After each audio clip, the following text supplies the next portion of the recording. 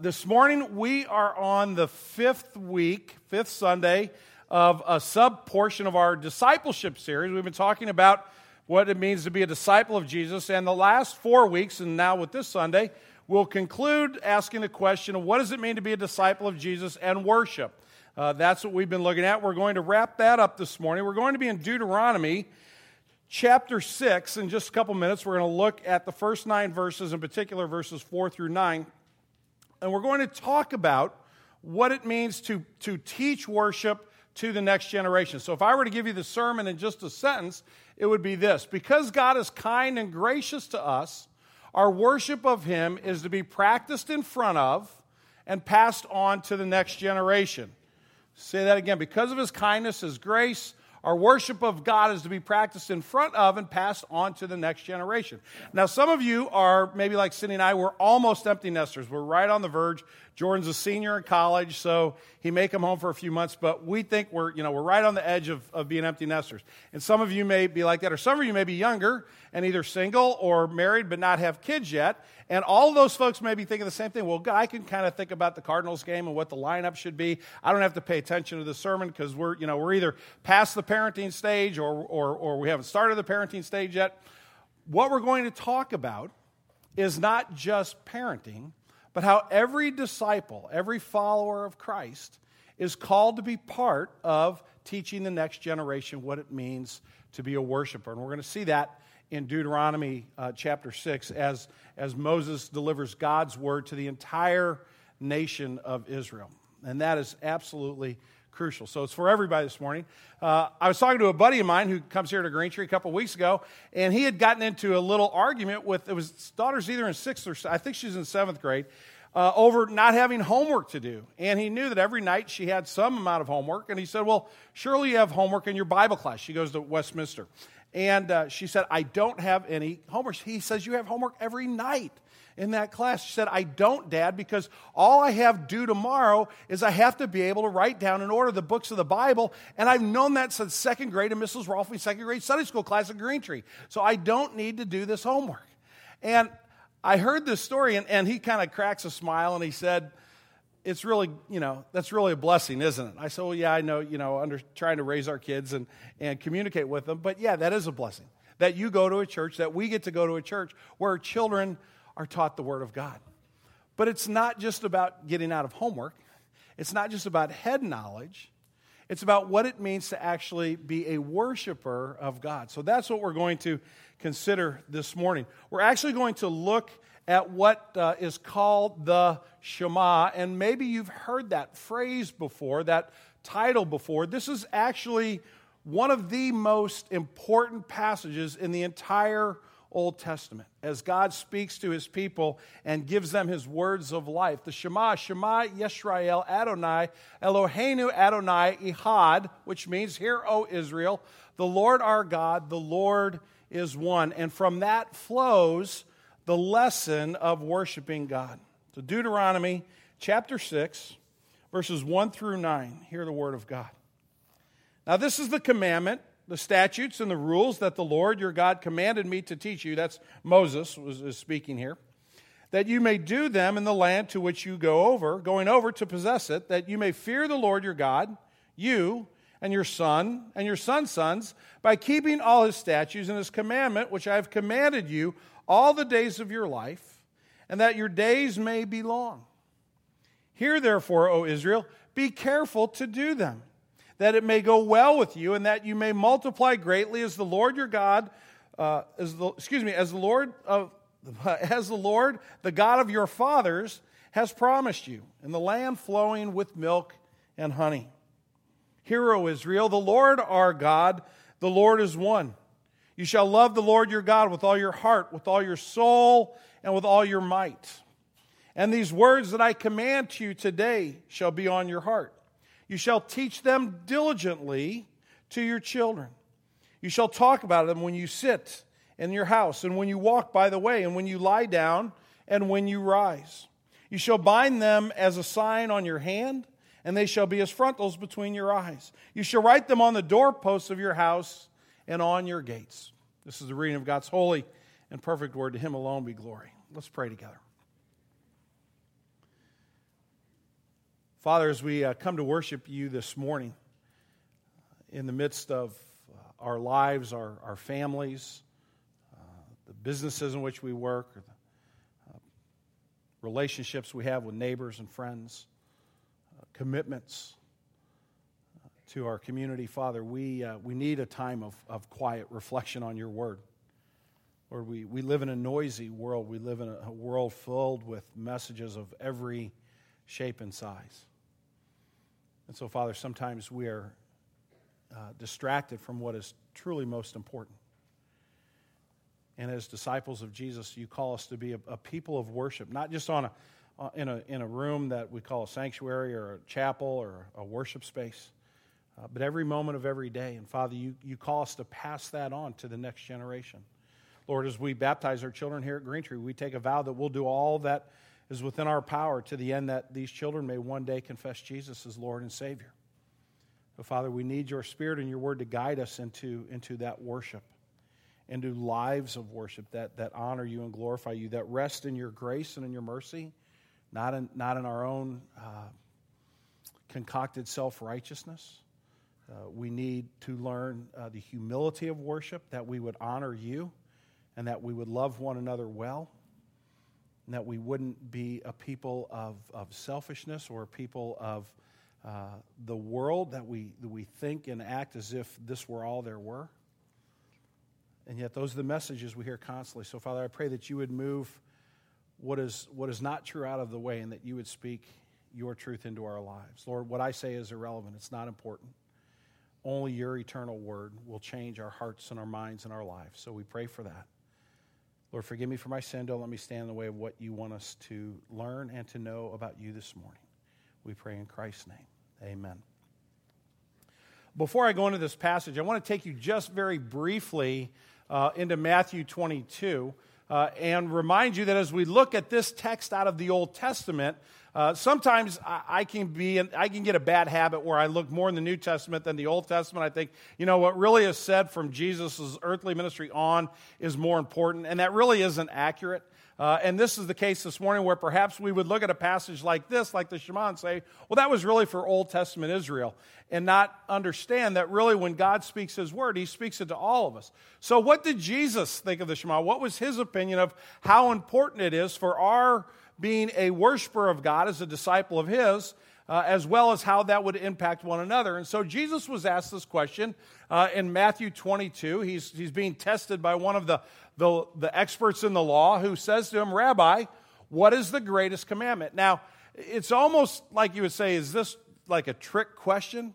Because everyone who has studied the Mosaic law, everyone who is versed in the Torah, even casually, knows the first and greatest commandment. So there's nothing earth-shaking here. Jesus goes right to the Shema, and he says, you shall love the Lord your God with all your heart, with all your soul, and with all your mind. This is the first and greatest commandment. But then Jesus gives an application. He says, and if you follow this first and greatest commandment, it will lead you to something else. And that something else is this. And a second is like it. You shall love your neighbor as yourself.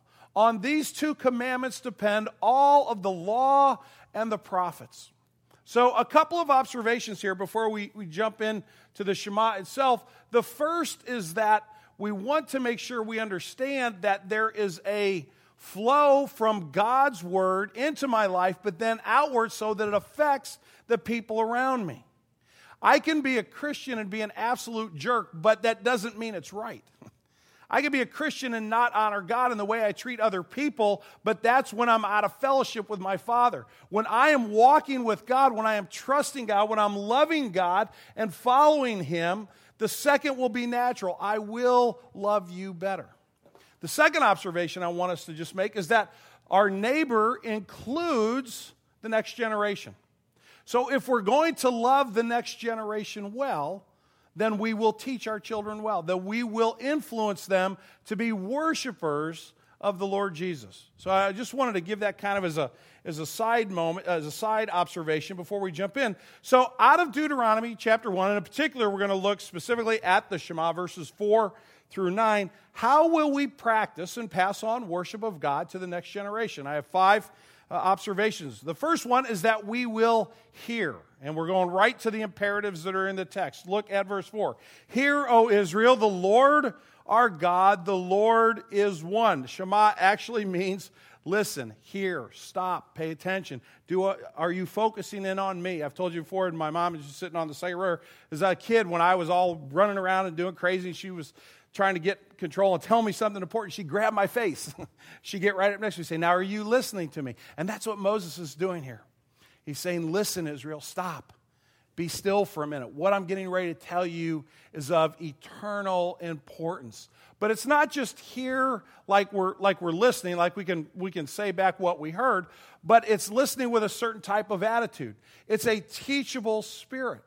It's the importance of actually listening to in order to eventually apply what we listen to our lives. So some of you may have had this experience before with your children or with a coworker or with a spouse where you're in a discussion and you look like you're listening, but you're not really. You're actually thinking of the next thing you're going to say, right?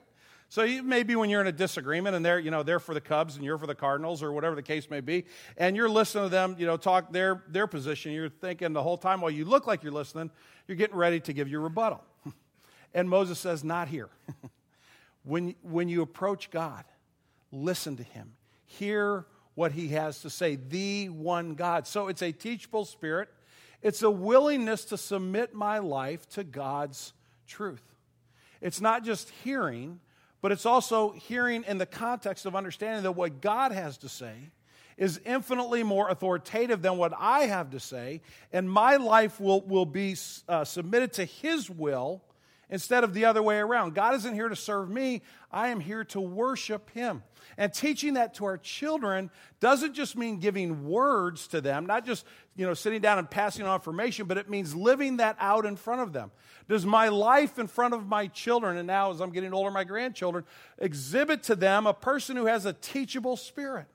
A person who longs to submit my life to God's truth. I have an eagerness for God's glory. Do they see that in my words or hear that in my words as well as see it in my life?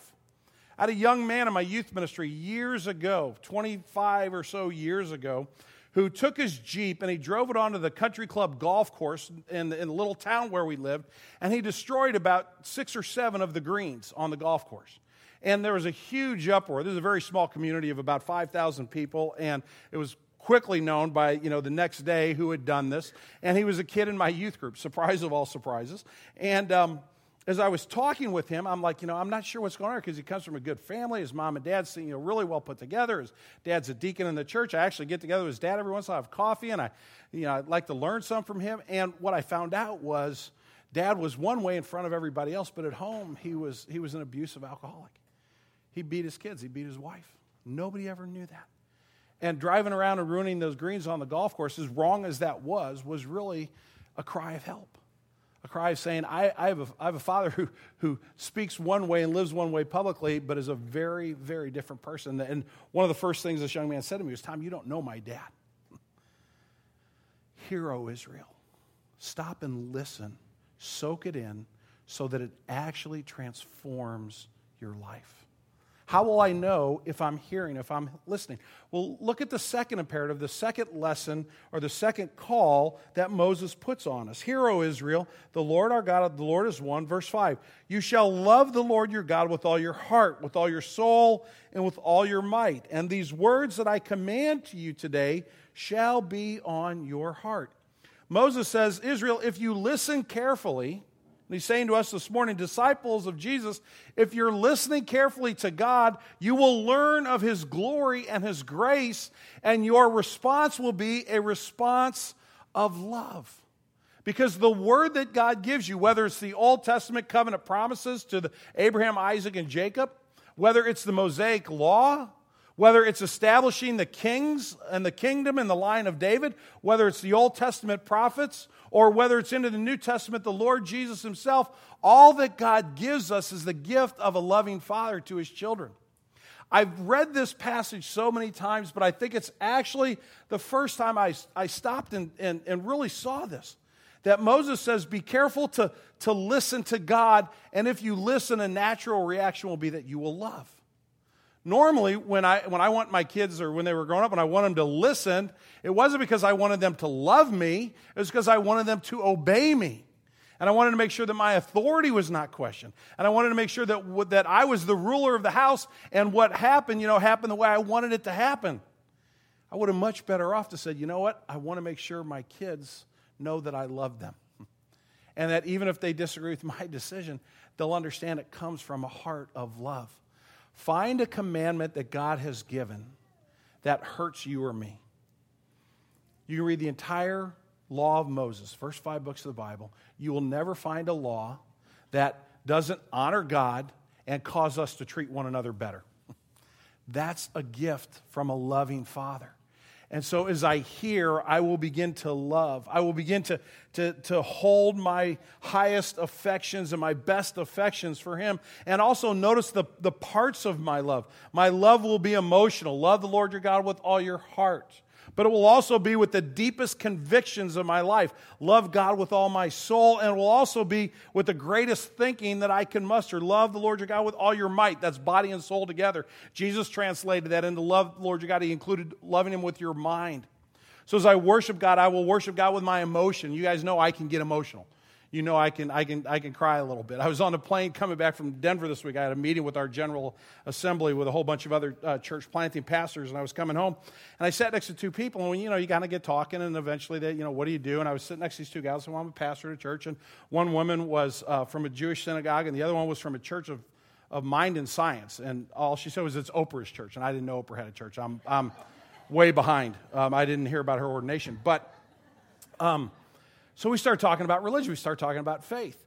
And at one point, the woman said, "You're a little too funny to be a pastor. How did you get to be a pastor?" And I said, "Well, I'm just shocked by how much God would love me." And she said, "Well, you laugh a lot. Do you ever, does it ever choke you up?" I said, "Oh yeah, come to church Sunday if you want. You'll probably see me cry. I cry all the time because I'm just amazed that God would love somebody like me. That God would actually send His Son to die for me." See, I'm starting to choke. You can hear it in my voice. We should get emotional in our worship, but should also be with the deepest of our convictions. I remember when I was, just about 3 years ago, I was in a debate with a local scientist who was working on stem cell research, and he was arguing for using the tissue from aborted children to advance his research. And I almost can't even say that and get my mind around what we were talking about. But I couldn't let it go, and I was trying to be gracious and I was trying to be kind, but my worship was turning into a strident belief that if God is taken out of the equation, we're going to destroy the world. If theology is not part of science, we're going to literally implode the planet. And he had no room for the idea that theology and science could actually go together. And I was seeking to, I don't think I did a very good job, but my deepest conviction, I was trying to love God with all my soul in that moment. And the same is true with my mind, giving it all of the intellectual capacity I possibly have. Moses says, if you hear God, you will love God. Thirdly, he says, then what do you do with that? As a worshiper of God, as you hear Him and you love Him, then you pass it on. Look at the first part of verse 7. You shall teach them diligently to your children. You shall teach them diligently to your children. You're going to give instruction. You're going to explain. You're going to read to them what? About your knowledge of God, who He is, that the Lord our God, the Lord is one. We're going to teach them about His trustworthy character. Moses could point to God bringing the children of Israel out of Egypt, out of a land of bondage, and taking them to a land flowing with milk and honey. Moses could point back to the Abrahamic promise, which in fact he does a few moments earlier in verse 3. He says, remember this, where God is going to multiply you greatly because of the promise He made to your fathers in a land flowing with milk and honey. Moses could look back to those promises. We can look back to the cross of the Lord Jesus, so we can see God's commitment to our salvation, to knowing that we can trust His character even when our circumstances get difficult. Even when the challenges we face seem insurmountable, we know that God will not abandon us. Why? Because we are worshipers of God.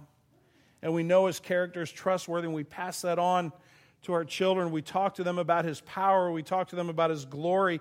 We talk to them about His kindness and His mercy, which I believe that this notion of teaching, this responsibility of teaching, means that all of us are students of God's Word. After all, how can you teach what you do not know? How can you share something that is not deeply embedded in your own heart? I thought about this when I was thinking about the sermon. I've mentioned this to you before that Mom used to sit in between our in the hallway in between our bedrooms and read the Bible to us at night until we fell asleep. And I think part of that was just wanting to, at least for me, see me lay down in one spot and be still for a little while and not move around. But the deeper meaning there was, I want these kids to know the Word of God. I want them to have it indwell them and be part of who they are. You know, you fall asleep and you remember falling asleep, listen to stories of Noah build an ark and David, fight Goliath with just some rocks and then David, the kingdom established, and Daniel in the lion's den, and all those stories, and Jesus walking on water and Peter trying and sinking. You hear all of those stories, and what's going on there is that knowledge is being passed on to the next generation. We must be students of God's Word so that we can teach our children.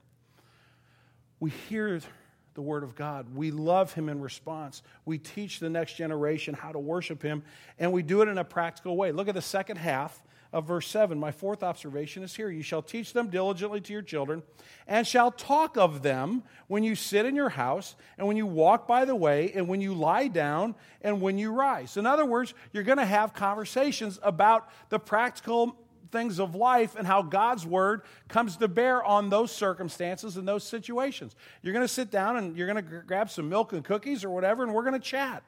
We're going to talk about how we apply God's truth to our circumstances. So moms and dads, sharing what's going on in your life with your children and saying, here's where we're trusting God.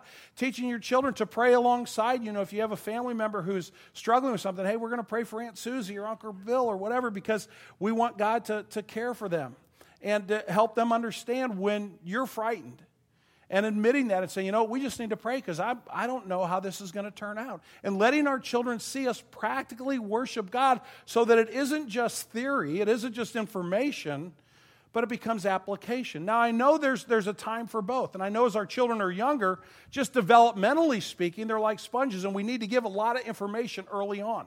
That's why our Sunday school classes with our little ones are geared towards helping them learn the Bible, because it just gets soaked in there. They don't necessarily start reasoning quite yet when they're little teeny tiny, but we want to give them that information so as they get older, 5th grade, 6th grade, and certainly into middle school and high school, and they begin to be able to reason. They can think about things that are less concrete. They can begin to think in terms of theory. They can begin to think in terms of application. They have the material to use. They have the material to build their own house of worship. And remember this as we teach. Our children love what we love. Our children prioritize what we prioritize. And all of us need to understand that at Green Tree. Every one of us, whether our children are still young or not. As we move into the future of Green Tree, we need to, as a church, collectively worship God in front of all the children of this church. And that doesn't just mean on Sunday mornings. It means in the choices we make in our lives.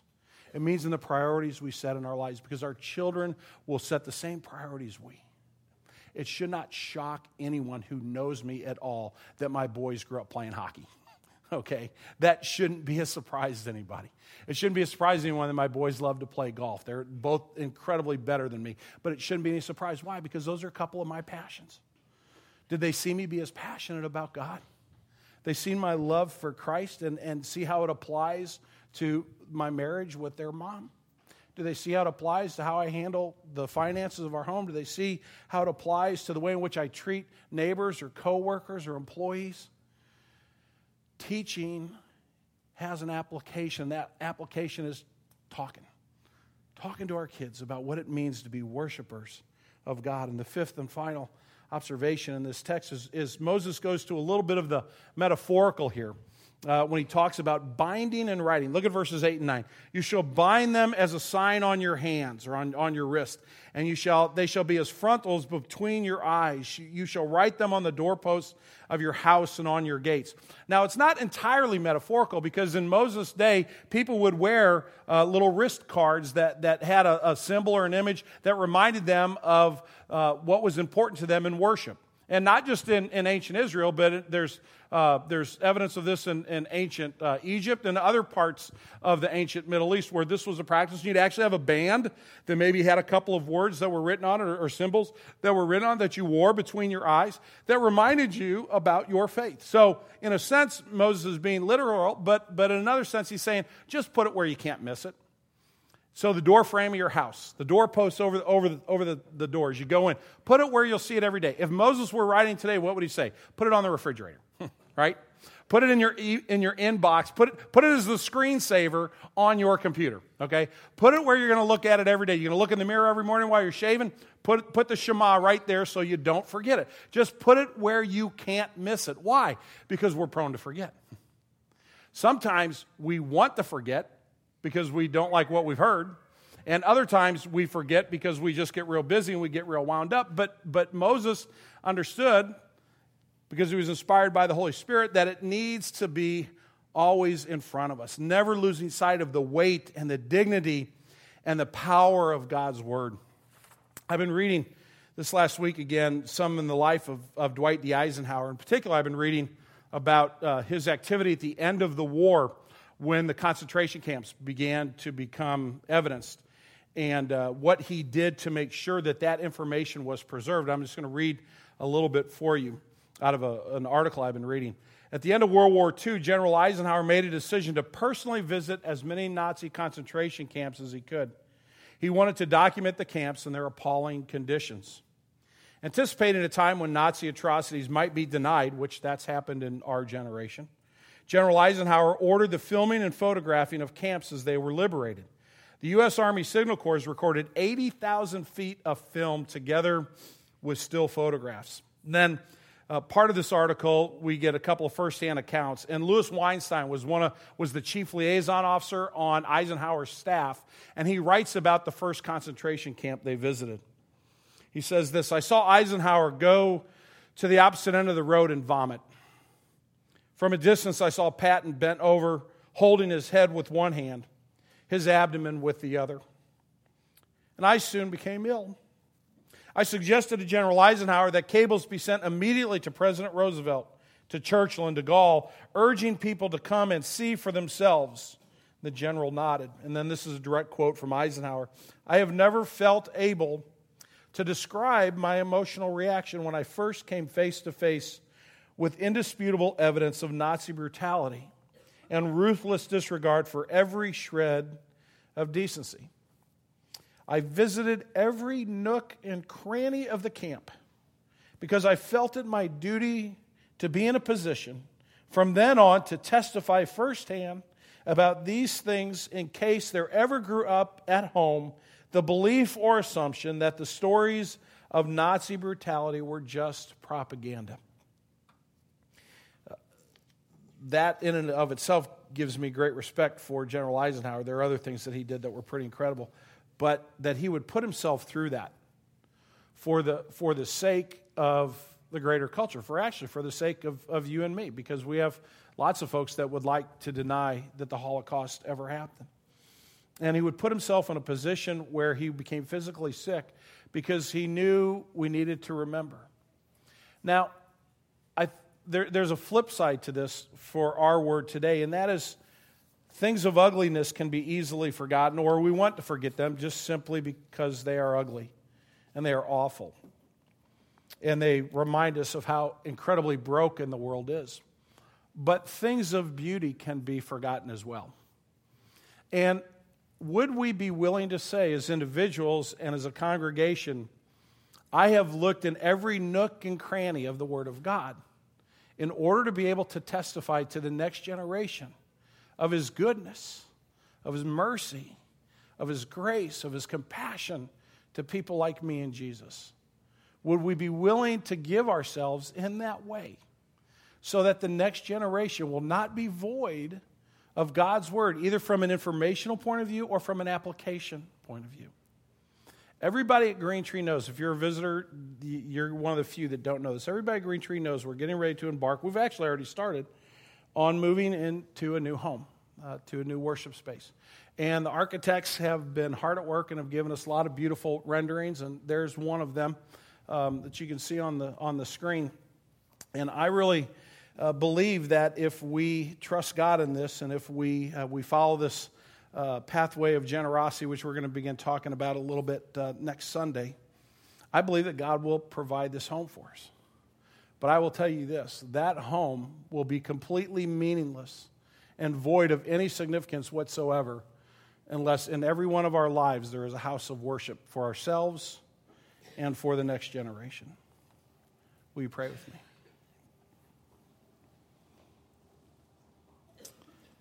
Father, I thank you for the Shema. Shema Israel, Adonai Eloheinu, Adonai Echad. Hear, O Israel, the Lord our God, the Lord is one. Father, we thank you that you are the one God, manifest in the Father, the Son, and the Holy Spirit, and that you reveal yourself to us gladly. You don't hide yourself from us. You are not behind some mysterious shroud that we cannot find. You have shown yourself to us in the person of our Lord Jesus and in your word, your truth, your testimony in the Old and the New Testament. And Father, as we learn to worship you, we pray that we would also learn to pass that on to the next generation. Father, I thank you that Green Tree is just chock full of little kids. And I thank you that we got to buy more donuts every Sunday to keep them happy. Lord, I thank you that you've given us a next generation. A lot of churches don't have young people in them, and we do. And that's an amazing blessing. It's also an amazing responsibility.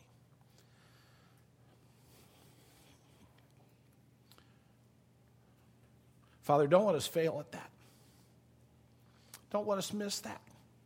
We can miss other stuff. We can get the color of the building wrong. We can get the chairs wrong. We can get a lot of things wrong. We can't get that wrong. So, Lord, whatever we do, moving forward into the future, may every home at Green Tree, whether there's one person living there or half a dozen people living there, may each of those be houses of worship, houses and homes where we hear the Word of God and we love Him because of what we hear, and we teach and we talk and we put it where we won't miss it. For your glory and for our good. We pray in Christ's name. Amen. Would you stand with us, please?